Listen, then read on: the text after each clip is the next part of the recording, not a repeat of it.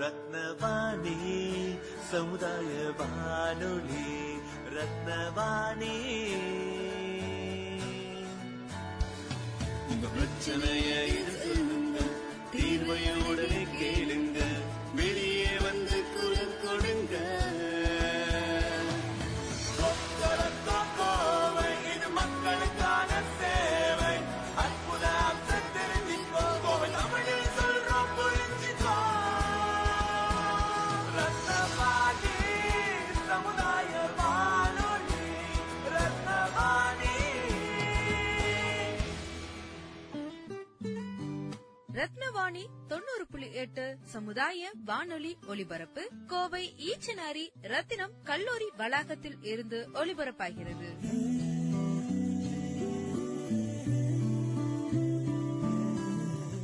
வணக்கம். ரத்தினவாணி 90.8 சமுதாய வானொலி, விக்யான் பிரசார் மற்றும் அழகப்பா பல்கலைக்கழகம் இணைந்து வழங்கும் ஆன்றோர்களுக்கான சிறப்பு நிகழ்ச்சி அனுபவ் என்னும் இந்நிகழ்ச்சிக்கு உங்களை வரவேற்கிறோம். வாருங்கள் வாருங்கள் நண்பர்களே, கூடுங்கள் கேளுங்கள் நண்பர்களே. வாருங்கள் வாருங்கள் நண்பர்களே, கூடுங்கள் கேளுங்கள் நண்பர்களே. இளமையில் நாம் செய்ய நினைத்ததை முதுமையில் செய்ய இயலுமே என்று. வாருங்கள் வாருங்கள் நண்பர்களே, கூடுங்கள் கேளுங்கள் நண்பர்களே. ஒன்றாய் கூடி சிந்திப்போம், கேட்போம், மகிழ்வோம். சிந்திப்போம், கேட்போம், மகிழ்வோம். இந்த நிகழ்ச்சியின் கடந்த வார பதிவுகளில் விஞ்ஞான அறிவியல் சார்ந்த அறிஞர்களின் புது அறிவுகளும் அனுபவங்களும், மருத்துவத்துறையில் வல்லுநர்களாக திகழும் மருத்துவர்களின் அறிவுரைகளும் மற்றும் அனுபவங்களும், மேலும் அறிவியல் சார்ந்த பாரதியின் தமிழ் இலக்கிய பங்களிப்புகளை பற்றியும் நமது அனுபவ நிகழ்ச்சி மூலமாக ஆன்றோர்களுக்கு பகிர்ந்து வந்தோம். இனி வரும் தொகுப்பின் மூலம் ஆன்றோர்கள் உட்கொண்ட ஞானமும் அவர்களின் கருத்துக்களும் பின்னூட்டம் என்னும் ஃபீட்பேக் பதிவாக இனி வரும் அனுபவ நிகழ்ச்சிகளில் ஒளிபரப்பப்படும்.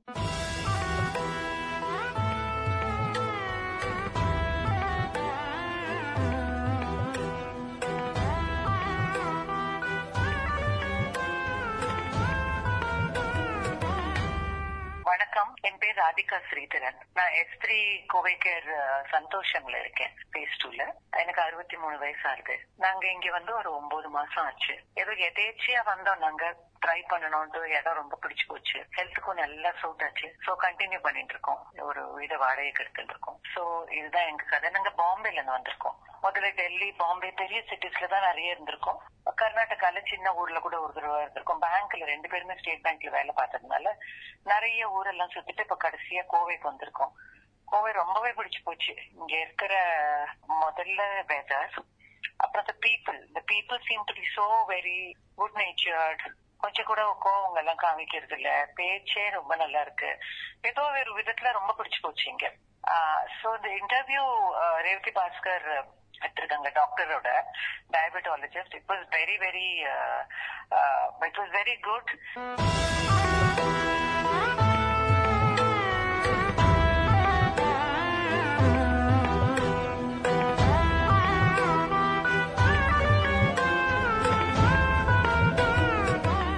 வணக்கம் டாக்டர் பிரசாத் சார். நான் Revathi Bhaskar.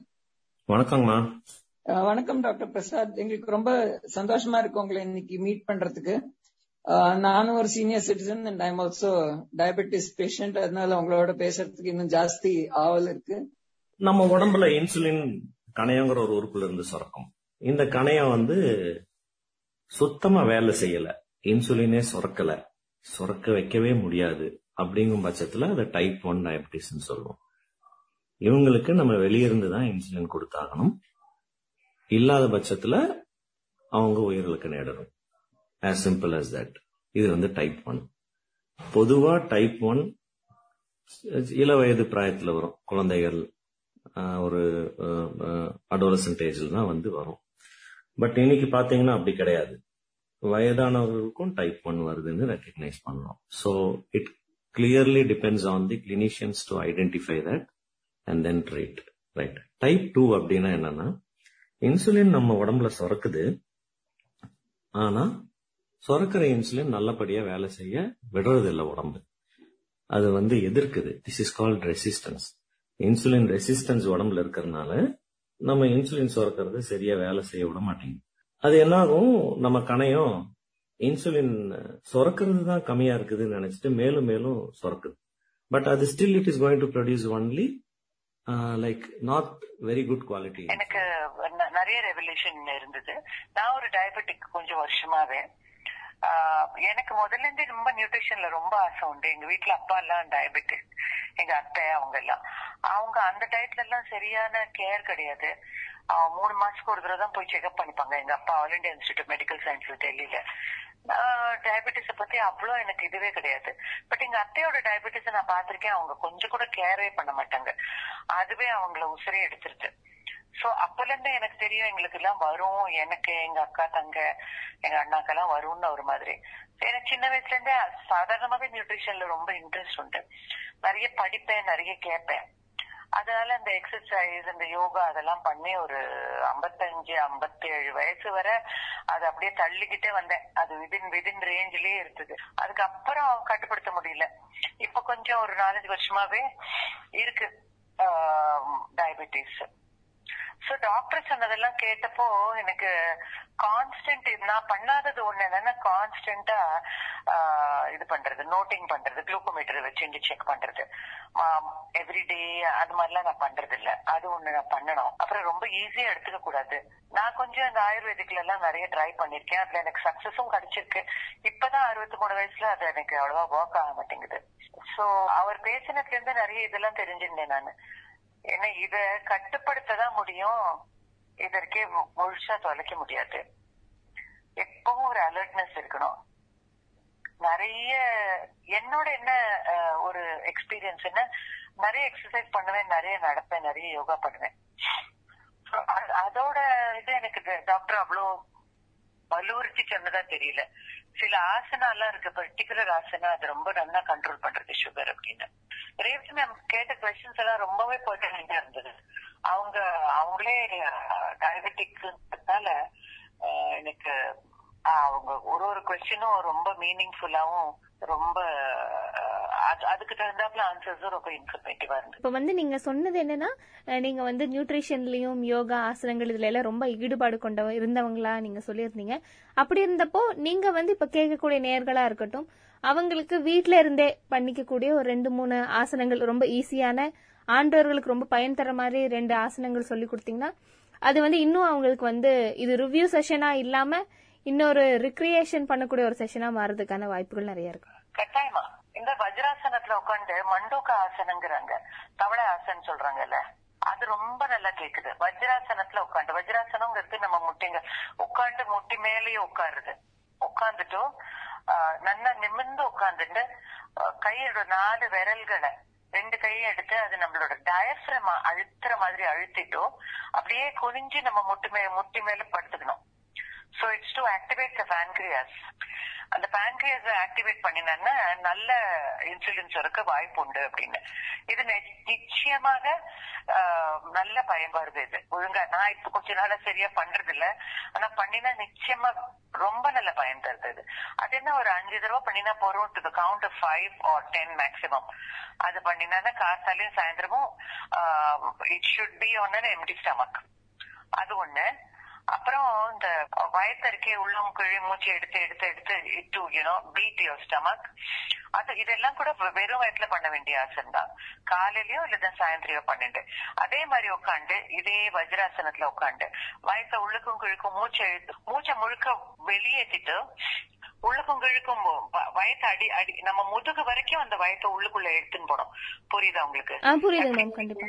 Muscles, stomach muscles முதுகு வரைக்கும் புல் பண்ணிட்டு திரும்பி பீட் பண்ணிக்கிற மாதிரி அந்த மாதிரி பண்ணீங்கன்னா அந்த போர்ஷன்ஸ் எல்லாம் உங்களுக்கு நல்ல எக்ஸசைஸ் ஆகி அங்க இருக்கிற எண்டோக்ரைன் ஆர்கன்ஸ் எல்லாம் எக்ஸசைஸ் ஆகி அங்க மசில்ஸ் எல்லாம் டைட்டன் ஆகி இன்சுலினை சுரக்க வாய்ப்பு உண்டு.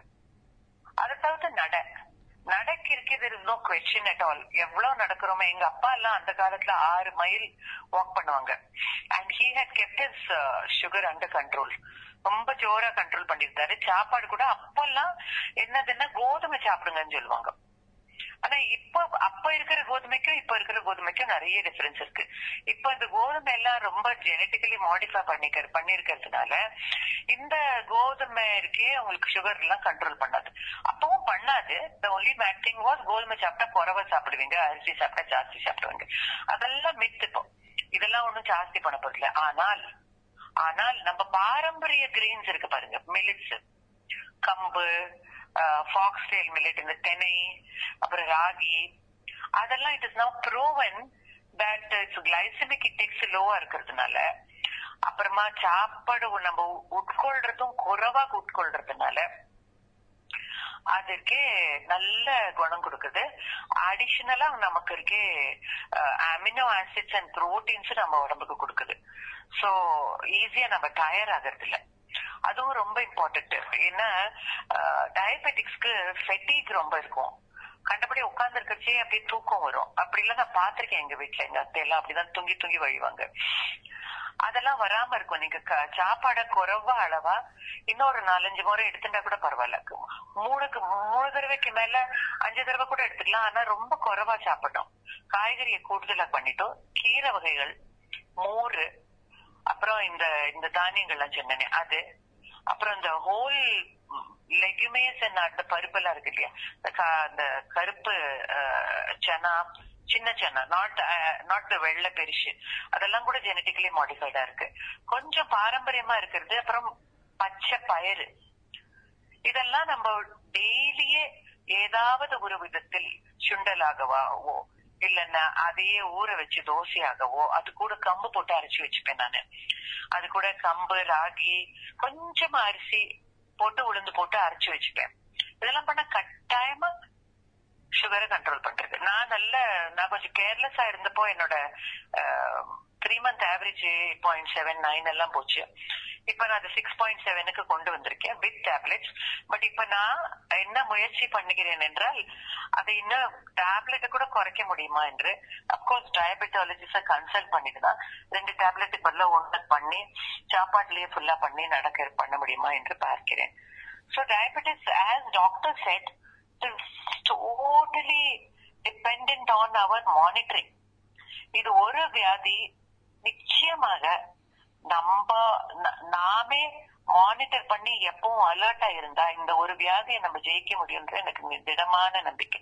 It is not like the other ஒன்ன நடக்கிறதுன்னு தெரியல உள்ள அப்படின்னு எல்லாம் இல்ல. இது நம்ம சாப்பாடும் எக்ஸசைஸ்னாலுமே நிறைய பண்ணிட்டு மருந்தெல்லாம் நல்லா குறைக்கலாம். சோ இது என்னோட திடமான நம்பிக்கைமா. ரொம்ப நன்றிங்க மேம். நீங்க நம்ம இன்டர்வியூ கேட்டதை விட உங்ககிட்ட இன்னும் நிறைய விஷயங்கள் நாங்க தெரிஞ்சுக்கிட்டோம். இப்ப நம்ம டிஎஸ்டின்னு சொல்லக்கூடிய department of science and technology, Vigyan Prasar மற்றும் அழகப்பா பல்கலைக்கழகம் இணைந்து வழங்கக்கூடிய இந்த அனுபவ நிகழ்ச்சியை இப்ப நம்ம கேட்டோம்.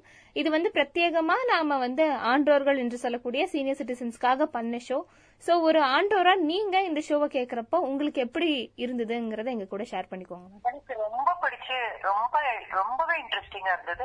நிறைய படிச்ச ஒரு டாக்டர், நிறைய அனுபவம். ஒரு நாளைக்கு 500 பேஷண்ட்ஸ பாக்குறாங்கன்னா அவங்களுக்கு என்ன ஒரு எக்ஸ்பீரியன்ஸ் இருக்கும். நாமெல்லாம் என்ன ஒண்ணுமே கிடையாது அதுக்கு எதிர. சோ அவங்களோட இன்ஃபர்மேஷன், அவங்களோட பாஸ்ட் எக்ஸ்பீரியன்ஸ் இதெல்லாம் பேஸா வச்சுட்டு நம்மளாம் படிச்சவங்க இல்லையா, நாமளும் கொஞ்சம் நம்மளோட, ஏன்னா ஒரு உடம்பு ஒரு மாதிரி. அவர் சொன்ன மாதிரி அது ஒரு பேண்ட் விட்டு 90, 80 அதெல்லாம் ஒன்னும் it's not like everybody is different இல்லையா. சில பேர் இப்ப எனக்கு இருக்கே பிபி எப்போ 110/70 தான் இருக்கும். நல்ல காலத்துல என்னோட பிரெக்னன்சி போது கூட அப்படிதான் இருக்கும். இப்ப கூட அப்படிதான் இருக்கு. So you can't say 120/80 is the norm for my body. அத மாதிரி சுகர் கூட அது மாதிரிதான். டிராபிக்கல் கண்ட்ரீஸ்ல ஒரு மாதிரி, கோல்ட் கண்ட்ரீஸ்ல ஒரு மாதிரி, அதெல்லாம் சயின்டிபிக்கா ப்ரூவ் பண்ணிருக்காங்க. சோ அவர் சொன்னது, அவர் அப்கோர்ஸ் vast knowledgeல சொல்லிருக்காரு. But still you will have to apply something which is my own personal experience of my own body and discuss it with the doctor. அவரோட பேசி, ஏன்னா நம்ம படிச்சதுக்கும் ஒரு இது இருக்கணும் இல்லையா, நிறைய ரிசர்ச் பண்ணினதுக்கும். அதை வச்சுட்டு நம்மளோட குணத்தை நம்மள குணம் பண்ணிக்கலாம் என்று நான் நம்பிக்கிறேன். எனக்கு ரொம்பவே பிடிச்சது உங்க ரத்னவாணி ப்ரோக்ராம்ஸ் எல்லாமே ரொம்ப ஹை கிளாஸா இருக்கு. Thank you so much for facilitating. நன்றிங்க மேம், நன்றிங்க. இணைப்பில் இணைந்து உங்களுடைய ரிவ்யூஸை எங்களுக்காக பதிவு செய்தமைக்கு ரொம்ப நன்றி. நன்றிமா, வணக்கம்.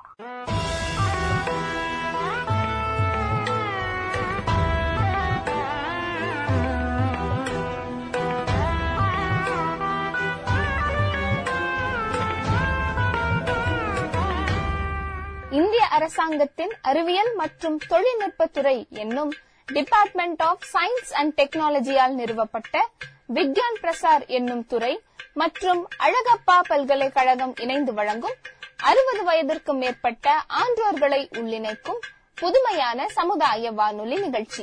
அனுபவ் என்னும் இந்நிகழ்ச்சியின் அடுத்த அத்தியாயத்தில் உங்களை சந்திக்கிறோம். நன்றி, வணக்கம். வாருங்கள் வாருங்கள் நண்பர்களே, கூடுங்கள் கேளுங்கள் நண்பர்களே. வாருங்கள் வாருங்கள் நண்பர்களே, கூடுங்கள் கேளுங்கள் நண்பர்களே. இளமையில் நாம் செய்ய நினைத்ததை முதுமையில் செய்ய இயலுமே என்று வாருங்கள் வாருங்கள் நண்பர்களே, கூடுங்கள் கேளுங்கள் நண்பர்களே. ஒன்றாய் கூடி சிந்திப்போம், கேட்போம், மகிழ்வோம். சிந்திப்போம், கேட்போம், மகிழ்வோம்.